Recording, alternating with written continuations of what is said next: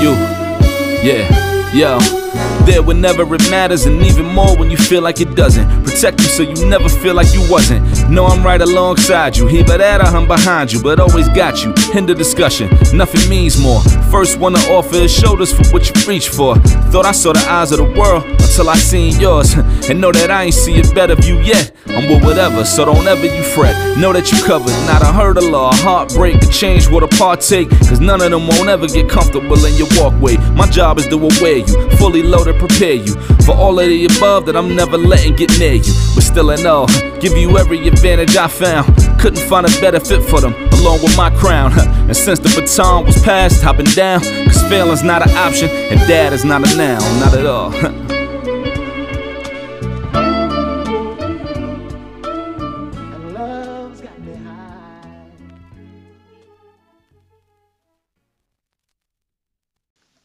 Welcome back to the Chronicles of the Hip Hop Legend Radio Show, TCOHHL Radio. Want to give a special shout out to all the listeners out there. Give a shout out to all the good people that continue to support us. We thank you guys so very much. Yes, man. Yes, yes. And with absolute sincerity, we ask you guys, we thank you guys, but in all honesty, we need you guys to continue to engage us on social media. Please check us out.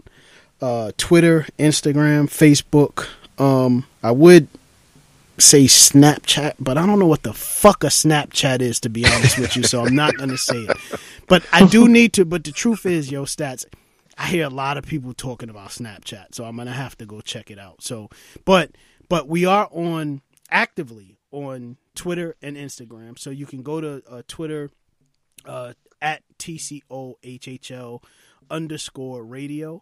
You can also reach us on Twitter at Hip Hops HIP HOPS. So Hip Hops HIPHOPS _wizard. So that's Hip Hops _wizard on Twitter and Instagram. And then also on Facebook, very simply at The Chronicles of a Hip Hop Legend. That's it. The Chronicles of a Hip Hop Legend. But yo, it's always a pleasure to be able to have wonderful guests on the show, people that are like-minded, people that are conscious about the plight of our people in this country. And, even beyond being consciously aware of the plight of black people or people of color in this country, what's amazing and what's always exciting and fun to engage are those individuals that are on a defined path towards addressing the issue in a manner that not just suits them, but is a reflection of their own creativity. But on the flip side, but on the other side of that creativity, there's a product that comes out that totally resonates with the hearts and minds of people. So, the reason why I'm saying that, Stats, is because we have the great pleasure of speaking with this good brother, and I know Ish had brought it to our attention some months ago, and Ish is moving at fucking quantum light speed shit. I'm sure I didn't even say that right, but whatever. He's moving at light speed, and we're always, you got to do this, you got to check this out, yo D Stats, y'all got to do this, you got to do this. Did you do this? Did you do this? So, some months ago, well, not too long ago, maybe about a month and a half ago, Ish sent us a link, and he was like, "Yo, there's this joint that's coming out. They're currently on the crowdfunding, going through the crowdfunding process, specifically with Kickstarter, trying to raise some money for this series called Black."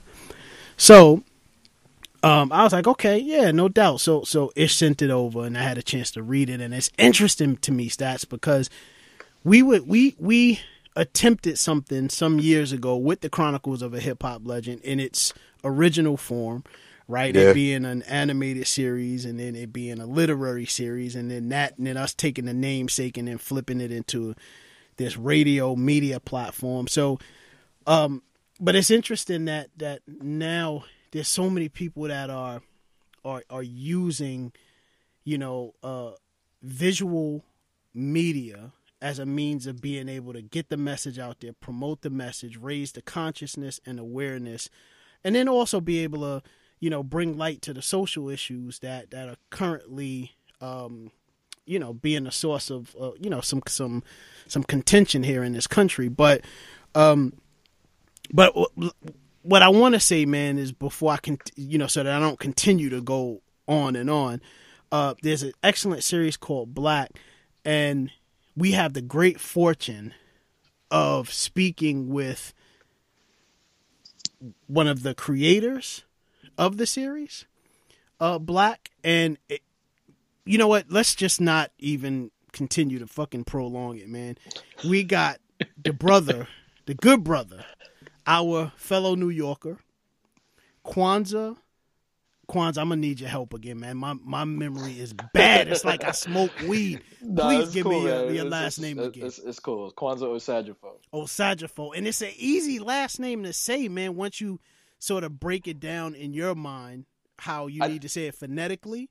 And that's why I keep asking you to say it over and over again, because to me, when I look at it I'm looking at your name written out right in front of me, but I can't fix my mouth to say it the way that you're pronouncing it. And it's an easy way to pronounce it. So I do apologize for that, man. Please don't, please don't take that personally, man. I understand the importance of names, man. It's just that one I haven't gotten to the point where I'm able to say it fluently yet, but we appreciate you, man. Thank you for coming on the show this evening and speaking with us, good brother. Yeah, absolutely, and don't even worry about it, man. I didn't even know how to spell my name until I was like 12, so it's totally cool. There's a lot of consonants smashed up against near each other. Yeah, might as well just be Icelandic. Yeah.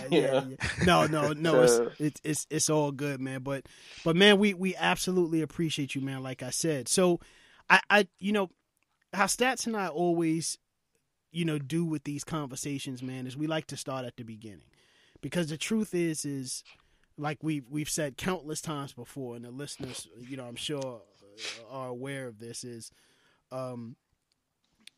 you didn't just get to this point now where you are. There was a journey leading up to this point, right? Yeah, man.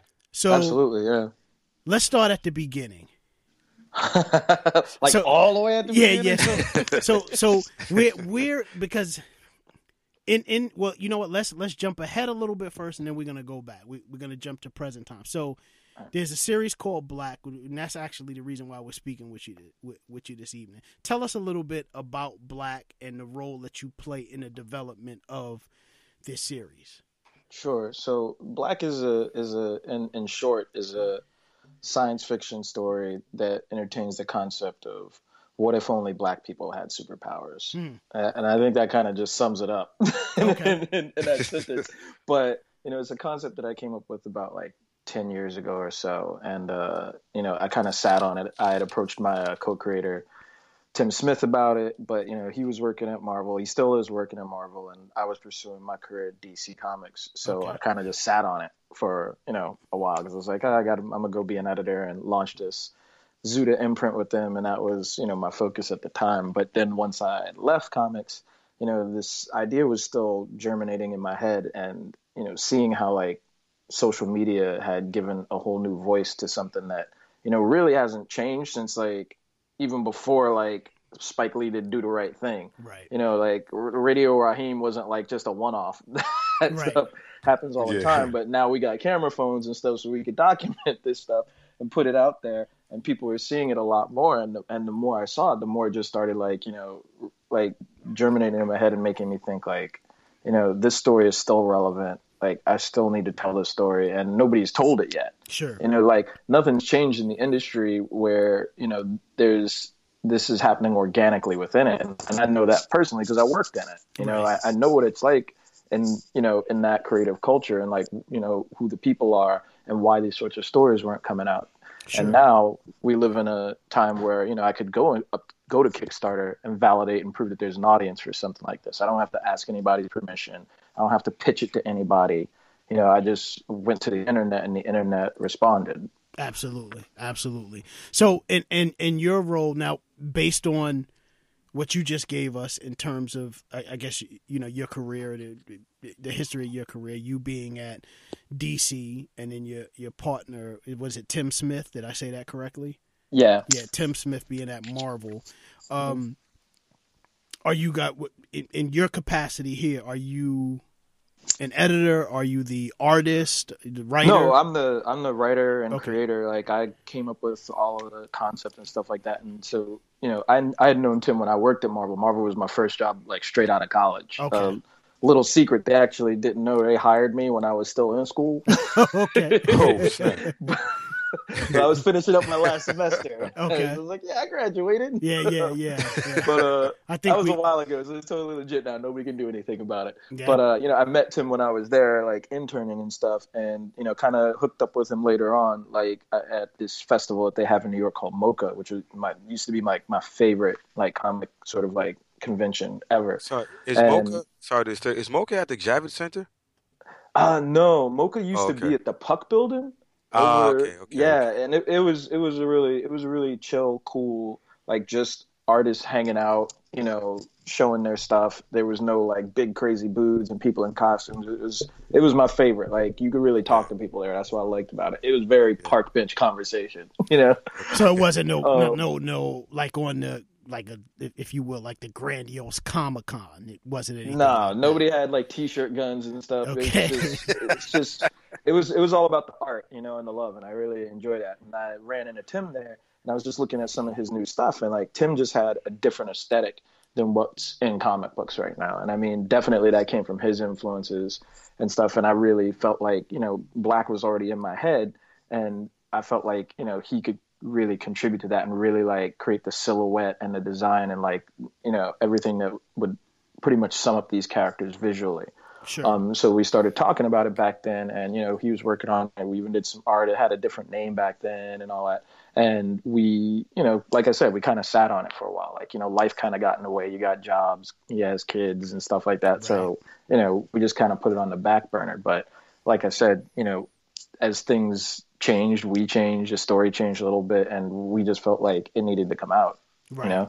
So, I've written and rewritten the story, like, several times, and I was like, nah, man, we're going to do this. We worked in the industry long enough. We know enough people. Let's make this happen. Wow. Sounds a lot like our story, man. Very, very, very similar. So obviously in creating this, and I totally identify with your story, man, because I had a chance. I'm the creator of the Chronicles of a Hip Hop Legend, and it started out as a literary series. Started out as an animated series, and then it became a literary series. With two, novel sort of installments of the actual literary series. And in terms of genre, it is, hip hop, fantasy, sci-fi sort of, take on the story if it had to fit into a genre. But one of the things that I had to sort of recognize in myself is there's always been this desire to create, right? Since I was a child, man. I've always had this wild imagination. I've always had engaged this, exercise in creativity. I can't draw, but there's always been this desire to create stories and characters and develop characters and further develop stories and have them go in different, paths and then sort of retract it and rewrite and things like that. And I've always enjoyed the process since a little kid. What about yourself? Is that something that's been with you since childhood? And that you mentioned that you were raised in Brooklyn, or yeah, right? So was that something that's always been with you? Absolutely. I mean, I grew up in Park Slope, when it wasn't quite so nice in a lot of parts. Right. And, right. We were, single mom, we were poor and stuff. And, paper and pencil was pretty much free. Right. So that was how I exercised my imagination. And like yourself, like, I had a very vivid one. I knew I wanted to be a writer when I was like 3. Right. I was just like, I want to write. This is what I love doing. I think I made my first comic book probably when I was about like 4 years old. Wow. My mom, you know how moms are. She held on to that for like ever and loved Right, show right. me like stuff I did when I was like Got 4 a years box old. I'm like, somewhere. I'm like, mom, come on, that's garbage. Right.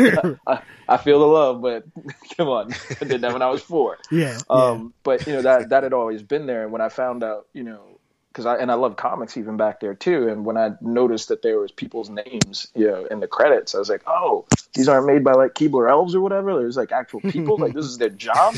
And I was like, I would love to do that, you know. And so, you know, I was a comic reader and a comics fan, and it wasn't until like, you know, and I read stuff like the X-Men, and I like really liked those characters who were like fringe status. So, you know, they weren't like accepted by society or whatever. That's But right. I also like little kid stuff too, like because I was a kid. I like Power Pack. That was my favorite when I was like 8 years old. Right. But, you know, I knew that this was something that I wanted to do, and it wasn't until Milestone hit that it dawned on me. I was like, oh, wait, yeah, there's nobody who looks like me in comics. Like, Yeah. because you're a kid, you're innocent. So Right. it just didn't dawn on me. You know, if you grew up in like the 80s when you were a kid, it was all like Rainbow Bright and like, That's it was right. just the same stuff that you were fed. So you didn't think there was anything wrong, you know? That's right.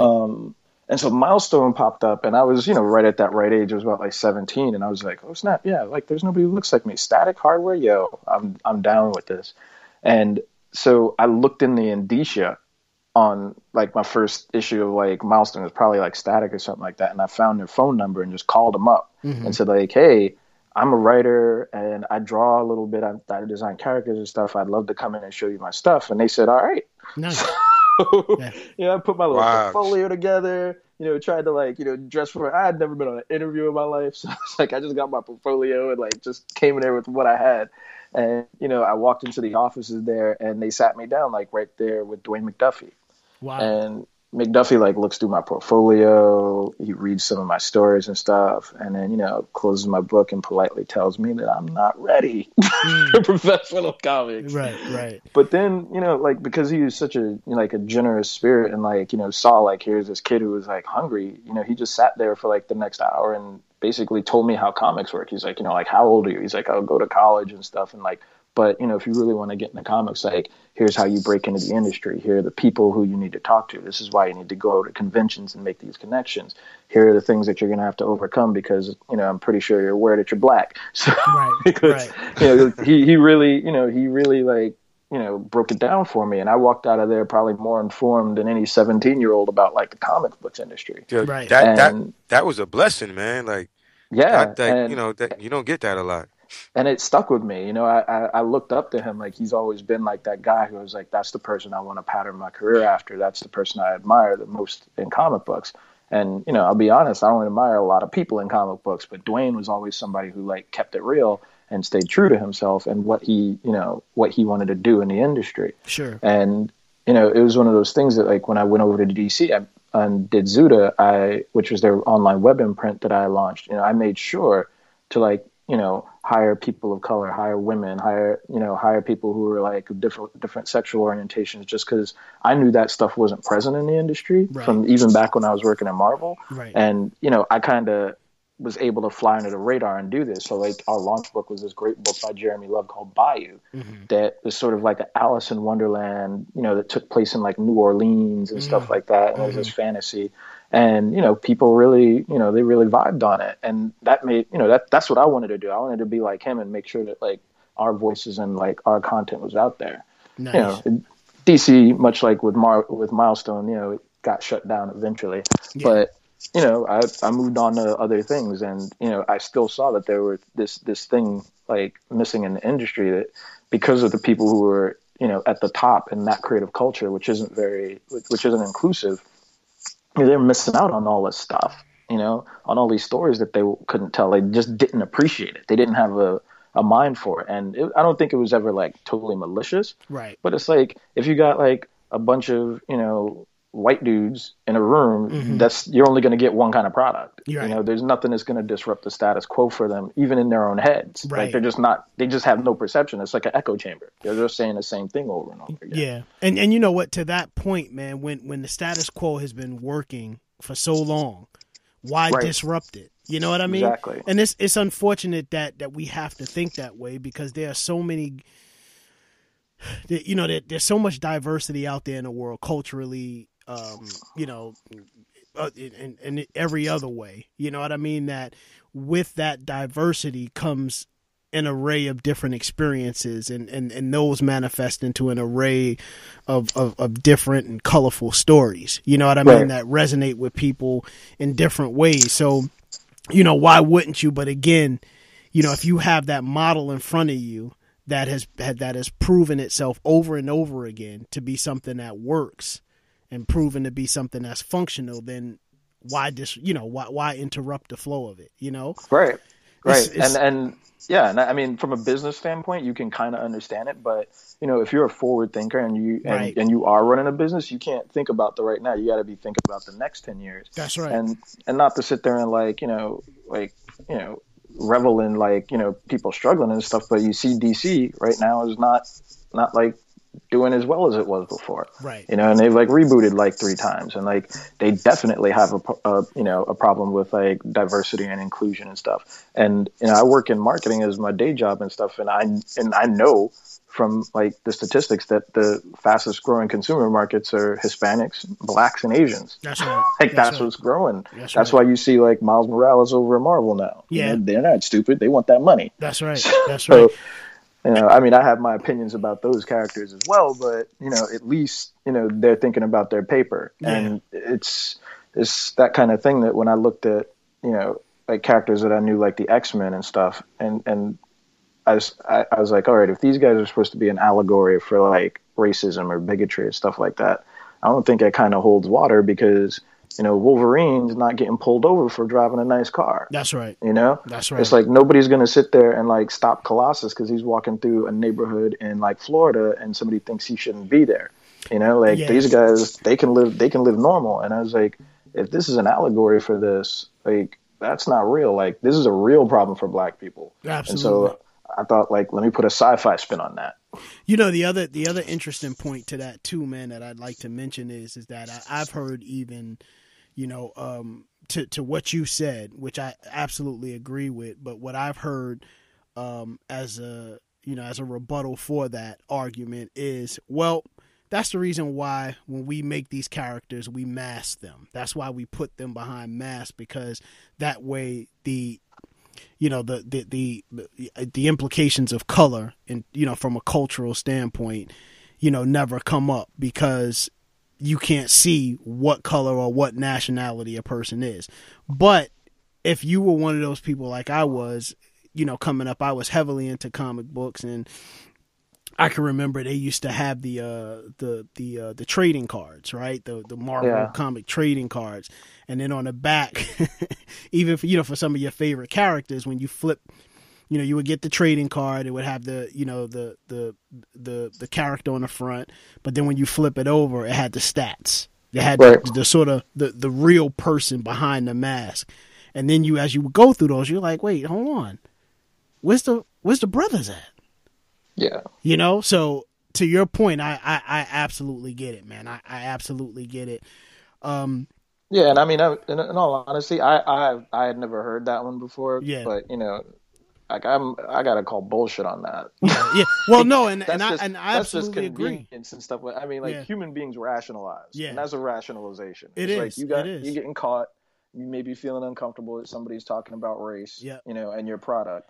And that sounds like a rational answer, but that's some old bullshit. Yeah, but you're right. But that's generally what it always is when we're getting the perception or the perspective of, the good white folks. You know what I mean? Yeah. There's always a way to be able to rationalize what you're doing and why you're not, considering race as something important in the story. Or in your character, build up, or the dynamics between characters. You know what I mean?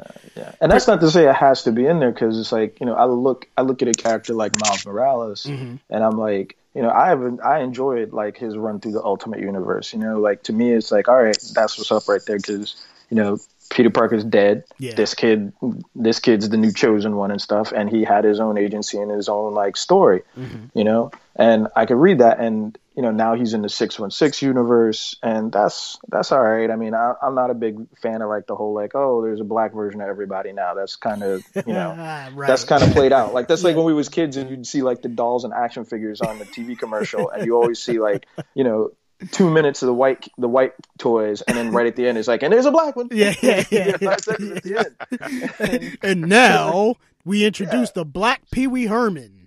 Right. That's like And that's that's like fine. illustrated affirmative action, right there.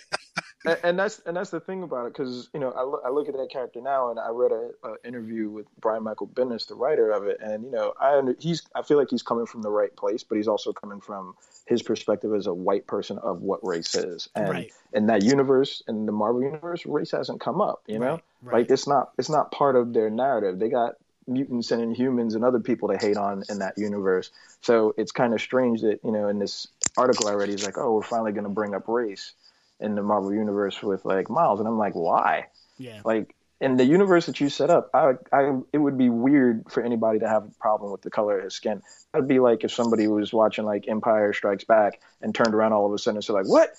There's a Negro in Cloud City. Yeah, Everybody yeah, be like, yeah, and there's a Wookiee and there's a robot. Right.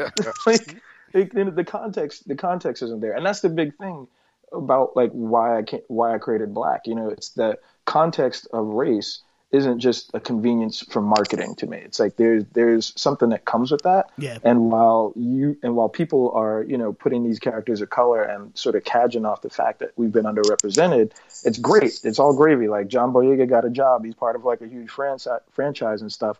But at the same time, it's like you were getting me into the theater because you know I'm happy to see a brother with a lightsaber. Right. Yet, you know, in a lot of other mediums, like, you know, the context of color is kind of like glossed over or just ignored. And that's where I have a problem with it. So I wanted to write a story where those things were married together, you know, and where you had a cast that was big enough that you just didn't have that one black character who had to be like all of us. Yeah.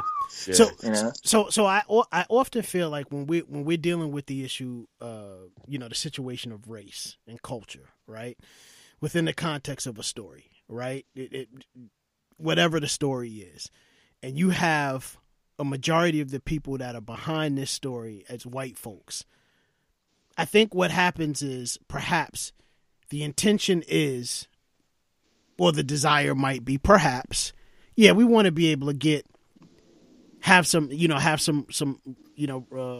reflection on the black experience from a black person's perspective, and somehow we can go ahead and incorporate that into the story. But in order for us to do that authentically, then we need to have a person of color.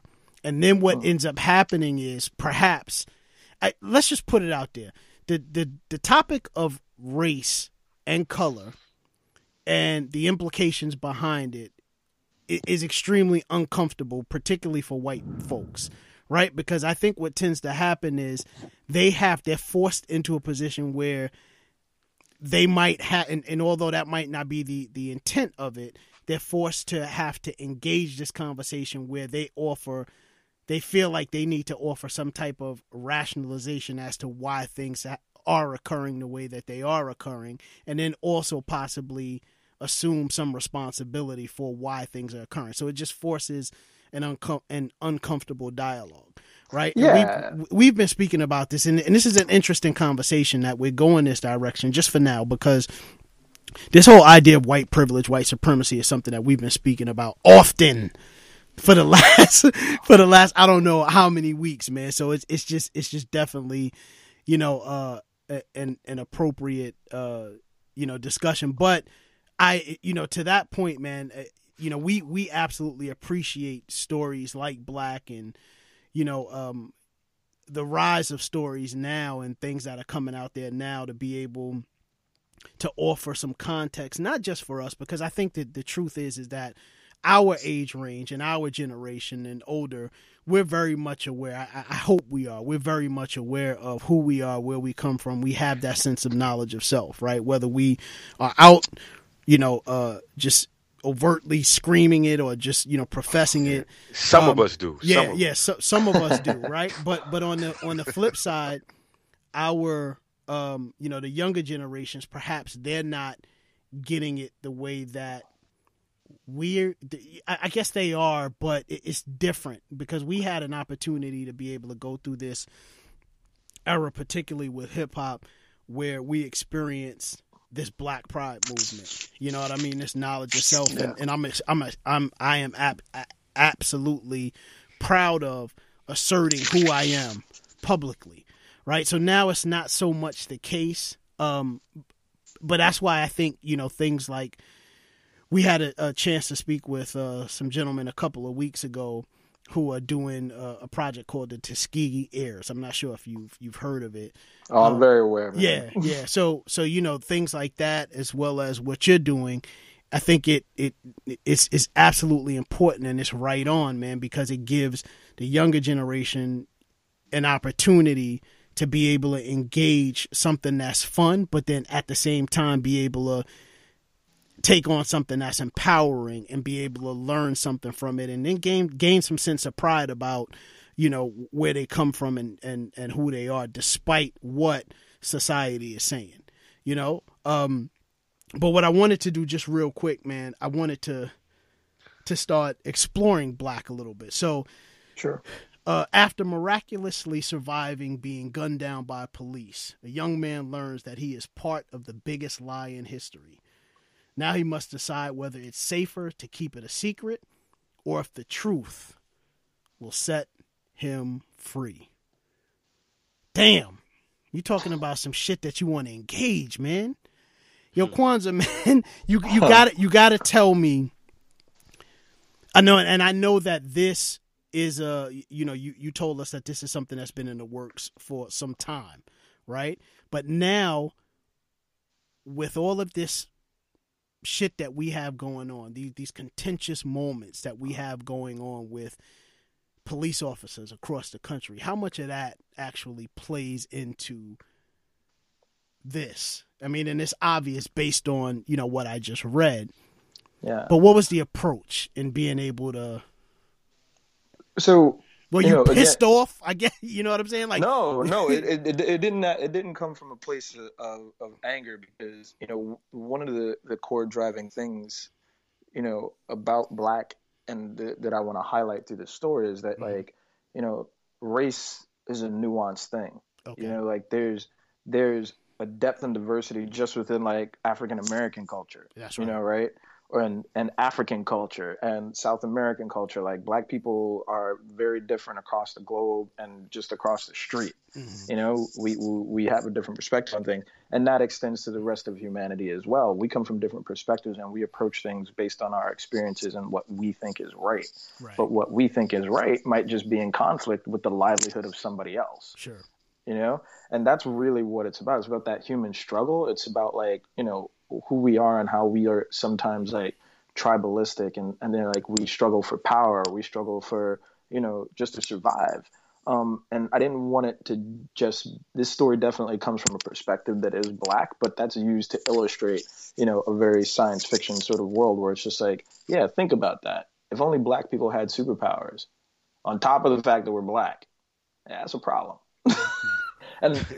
And depending on who you are and, like, what you bring to the story, who's that a problem for? That's right. No, that's right. That's right. That's right. You know, and so Kareem gets, like, kind of pulled into this world that he, you know, of course had no idea existed, and is taken under wing by this character Juncture, who runs this sort of kind of underground railroad that helps, you know, young, well, not young, but Black people who are expressing these powers, and kind of gets them out of the system, at least within the U.S. So he does this globally.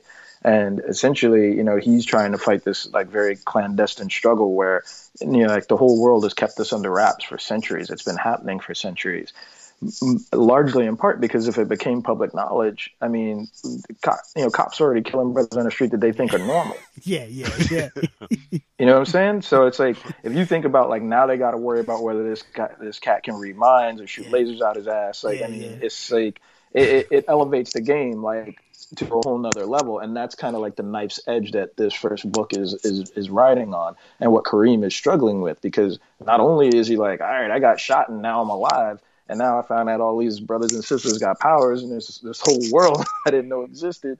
And it's just, it's craziness going on that I didn't even see.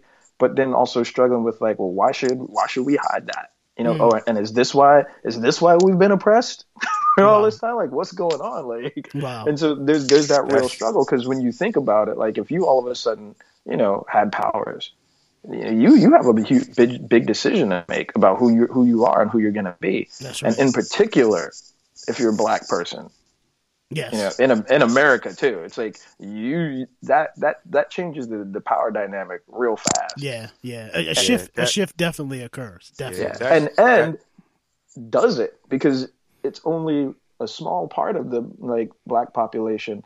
So you still have the whole world to contend with that doesn't have powers. That's true. They might not be happy about that. That's right. So that's the conflict right there in the story. It's just sort of like, what do you do in that situation? I mean, there's some respect where I thought about it. I was like, I could just make this story like something where I just let people submit their own answers, and that'll be the story. Right, right. But I think it in Stats, I know you have something to say. I just want to get this out quick. But I think that's important though, man, because it sort of presents this inner conflict, right?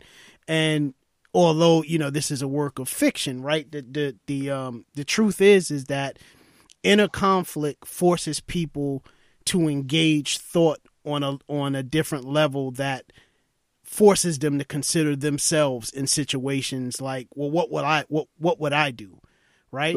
And then if you start thinking about what would I do, it potentially with this forces ultimately, if other people engage in it, and it gives you guys an opportunity to engage this dialogue that's healthy, because it's like, man. And I'm not now the main character, because you mentioned Kareem, right? Is that the main character? So it's like, man, Kareem found out he could fly. What would you do? You know what I'm saying? Like, how would you handle that? Like, the situation is now there's a certain, I go from being this regular person, right? But then I find out I have these powers. But at the same time, I have to make sure that I'm being responsible with those powers. Right. Right. And then also I have to make sure that I'm sort of maintaining some level of secrecy, not with me physically who I am, but this new thing that I have going on in my life, because that's part of the responsibility. Right. Yeah. So that's very interesting. Very, very interesting. Stats, go ahead, man. I just wanted to say that. No, I was going to say that, as I'm sitting here listening, to the description of the story, and I read, some things prior, but it's like, and this may sound kind of weird, but it's not, a bad thing. It's like for me, I was, I'm listening, I'm like, damn, man, I'm a black dude, right? And I experience things day to day just living in my skin. But I was like, damn, what if I had superpowers? Like, that's fucked up. Yeah. You know what I'm saying? Like, that's what I said. That's what I want to happen in people's brains. But at the same time, it's like, it's fucked up. But at the same time, it's like, damn, but I'm a superhero. Yeah. Like you kind of messed up my head a little bit. But it's like, you messed up your head in a good way, because I want to see what happens. I want to read it now. That's right. Because I want to see what happens. But then again, I'm like, I wonder how. And to all the listeners, this is not racist. But I'm like, how would a white person feel reading this? Right. After a while, it's like you basically have, to me, like a reality comic. And like mixed with fantasy, like sci-fi fantasy. So it's like, it's reality, you know what I'm saying? But at the same time, it's like, damn, this is real. But what if this happened with powers? It's like, this shit could be like so fucking real. Like it's ridiculous. So, with me, it's like, do you feel that this would, awaken minds, as not even black minds, but all minds, all together. Because Kwanzaa and Tim gonna have white folks running around being like, yo, you know, black people, you know why black people can. There's really something there, man, with the legacy shit, man. You know, black people, why their skin is so bronze, right? They're really made of gold, some just like off the wall crazy shit.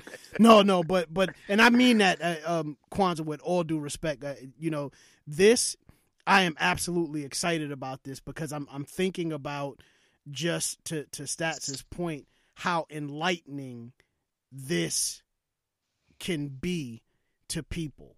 You know what I mean? Yeah. And having people tap into the better part of themselves, not because they think that they have, superhero, things going on with them, but because it forces people possibly to just want to be better. If I say it, man. You know what I'm saying? And I think there's a lot to say about something like that. But I'm sorry for interrupting. Go ahead, man. Kwanzaa. No. I mean, I'm glad that it's having that effect on you. I mean, because for me, literature and why I always wanted to be a writer is that, like, when you express these ideas, like, people are receptive to them. It's like you're not standing out like on a soapbox, like, like the brothers who are like, the 12 tribes of Shabazz yelling at people. Right. Like, you're getting people, like, when they want to engage and through a narrative that, like, I hope could, like, make people understand not just one perspective. Like, this is a story that comes from a perspective of what if only black people had superpowers and through the eyes of Kareem. But this is an American story. This is a universal story. This is about struggle. This is about conflict that, and honestly, you could put it on anybody, That's right. And it would have the same approach. I had these fellas. They interviewed me before, and they were Mexican, and they were just like, "Damn, I wish we had thought of that first," because that would have been a dope story. It's like, you're right, it would have been. You'd have pissed Donald Trump off. Yeah. It's like, but it's just it's one of those things where it's like, I think I've gotten a lot of positive response from it because I think enough people are enlightened enough to know that, like, this isn't like a black story or a black comic, because that's a lot of what you would hear in the comic book industry too, is like, they say like, oh, well, black comics don't sell or there's no audience for it. And it's like, that's not true, man. It's like Milestone proved that like darn near like 20 years ago. And now you got Marvel over here making Captain America, black. Yeah. So it's like, I never believed any of that to be true. That's just, we had a system in place before, much like the larger system of like the United States and even globally, that just worked really well for one group of people. But that's changing now. That's right. And we need to be open to these other stories, and the consumers are hungry for it. Yeah. It's not even just from an economics thing, just from like a media thing. It's like people are bored with the same old stuff, man. That's right. Like, they don't want to read the same perspective, the same perspective, the same story. That's why you got Mindy Kaling blowing up. That's why you got Empire cooking for like Fox. That's right. It's like people are just like, how many more shows about white people can I watch? That's right. You know what's interesting to me, and when I first experienced that, it was had to be over 5 years ago. It was when Tyler Perry's movies, I don't know which one it was, but it's Medea my mom goes loves some to Tyler Perry, man. Medea this, Medea that. But it was when, I mean, he was just literally releasing a new Medea movie every year or every few months. It was crazy. So I was this is when video stores was still, a thing, right? So I was in Hollywood Videos, right? And there was a white lady standing in line in front of me, and she had went and she, brought the case up there. She was renting a Tyler Perry movie. I don't know what it was, but it was the DVD of Tyler Perry. And, I mean, she was just going on and on about how great Tyler Perry was and how funny the movies were. And, it was just something different, and how her whole family enjoyed it. And that's when I realized that, for so long, Tyler Perry's releases would be considered, something for black people. It would be, it's a black movie because it's a black cast and it's it talks about the black experience. This is a black movie for black people. But then when you start seeing, when you witness, a situation like this, you're like, no, this is not a black movie. This is an American story. You know what I mean? Because if it color aside, the way that the family dynamic is and the way it's reflected and portrayed in the movie, it doesn't matter if you're black, you're white, you're Spanish, it doesn't matter. The family dynamic is something that transcends, those cultural ethnic lines. You know what I mean? Right. And that's why people love the movie so much, because they have a Madea that just says whatever the hell she wants to say, and they might not call her that, but they have someone that's like that. You know what I mean? So it really is, it was something refreshing to see. And I think what I was going to say to that point is, for so long we have, like if there's a story that comes out, all black cast, right? It's a black story. But then we've never, black story for black people, because it's about the black experience. It reflects the black experience. But then when we look at something in, I don't know, if we're looking at comics and you got Captain America, right? Nobody ever said that's a white story about a white guy. You know what I mean? It's an American story.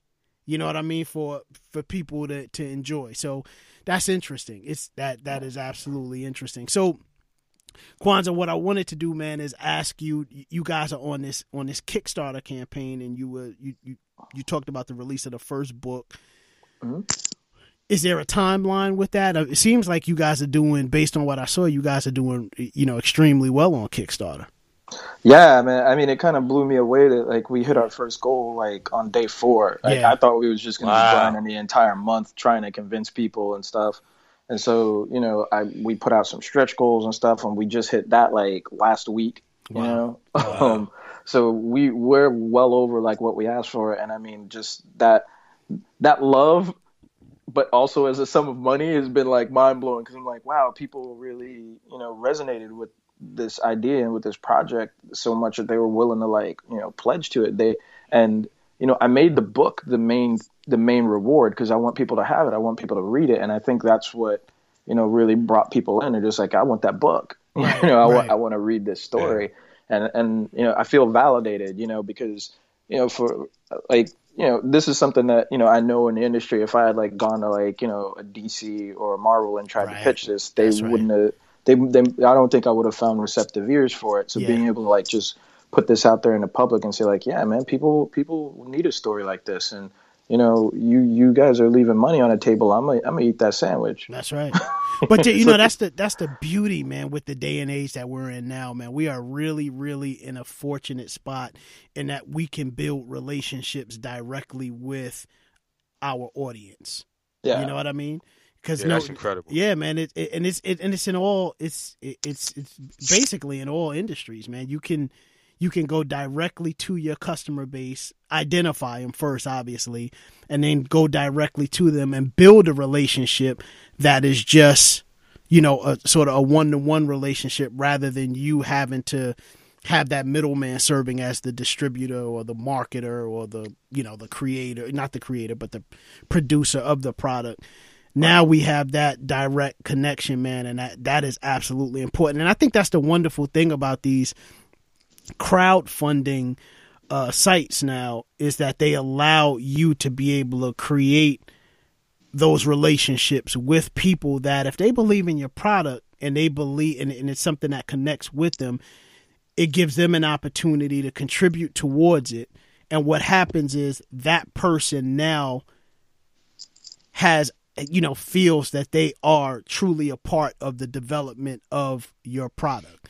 And then there's some pride that goes along with that too, because people now are going to be able to follow you on your journey as you continue to climb that sort of ladder of success, and you follow that trajectory wherever that's going to take you to.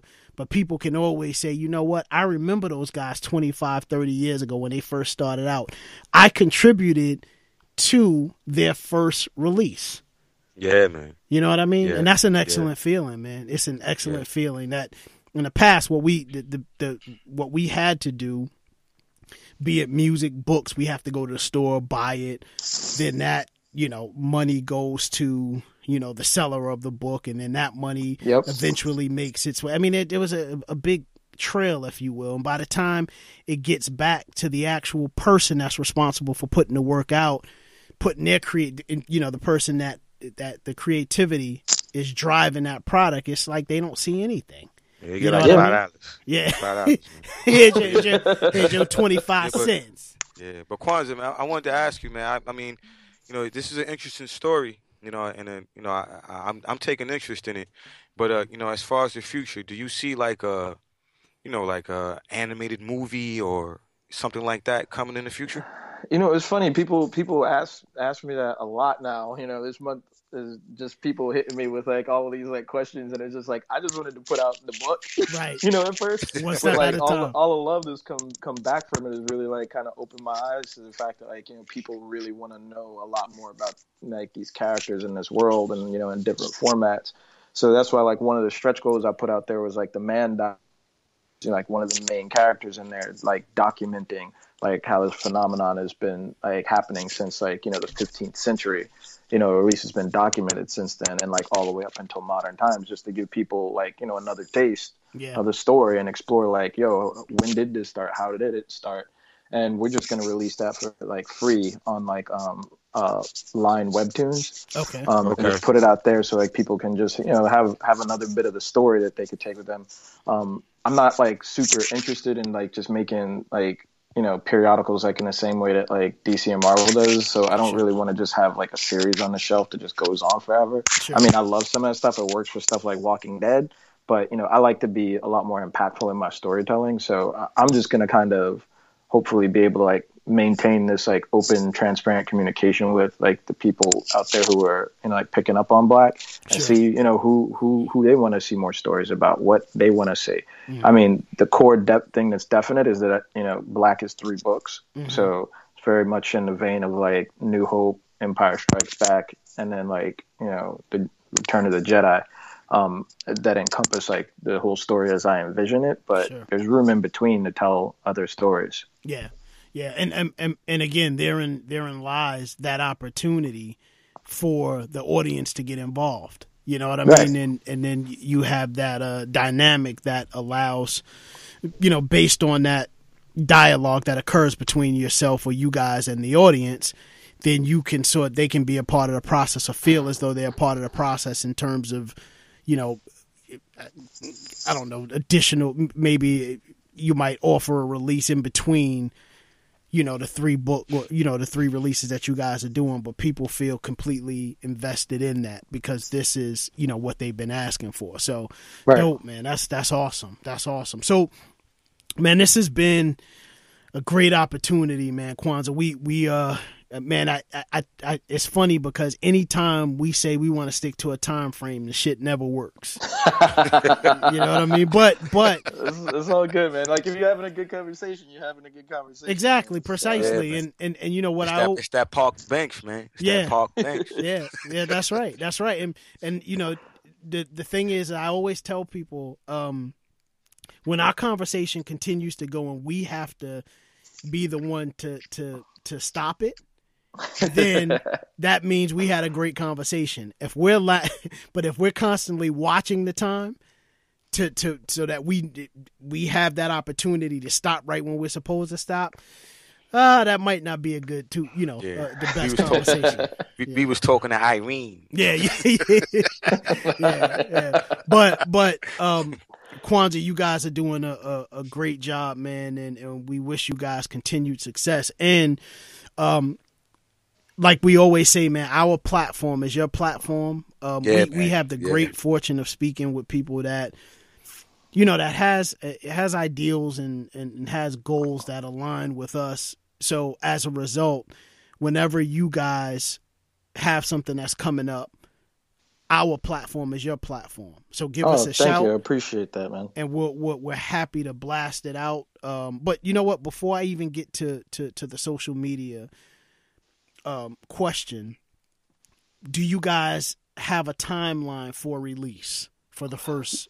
Yeah. So we're looking at like middle of the year this year for like dropping out the first like issues. We're gonna do it like as some digital periodicals. We're already like hooked up with Comixology, They, gave us some digital codes and stuff like that. So we're going to put it out in that format, and we're still like, open to publishers if somebody, like wants to get into that business. I've never been like a huge fan of like, the periodicals anymore. Like I'm on to the next like level. Sure. But I know people like it in that format. So, I'm not going to sit there and be, stubborn and not do that. So we're open to that too. And in the book, like collected at near the end of the year. Sure. Absolutely. Well, please let us know, man, when that's available officially so that we can, hop absolutely. on and support, man. I'd love to discuss it after you actually read it. Yeah, no, absolutely. And that'll be a great conversation for us. Hell yeah, we can do that because I'm waiting to read it. Yeah, I'm looking forward to it. It's going to be dope, man. All right. And the reason, and I'm going to tell you, man,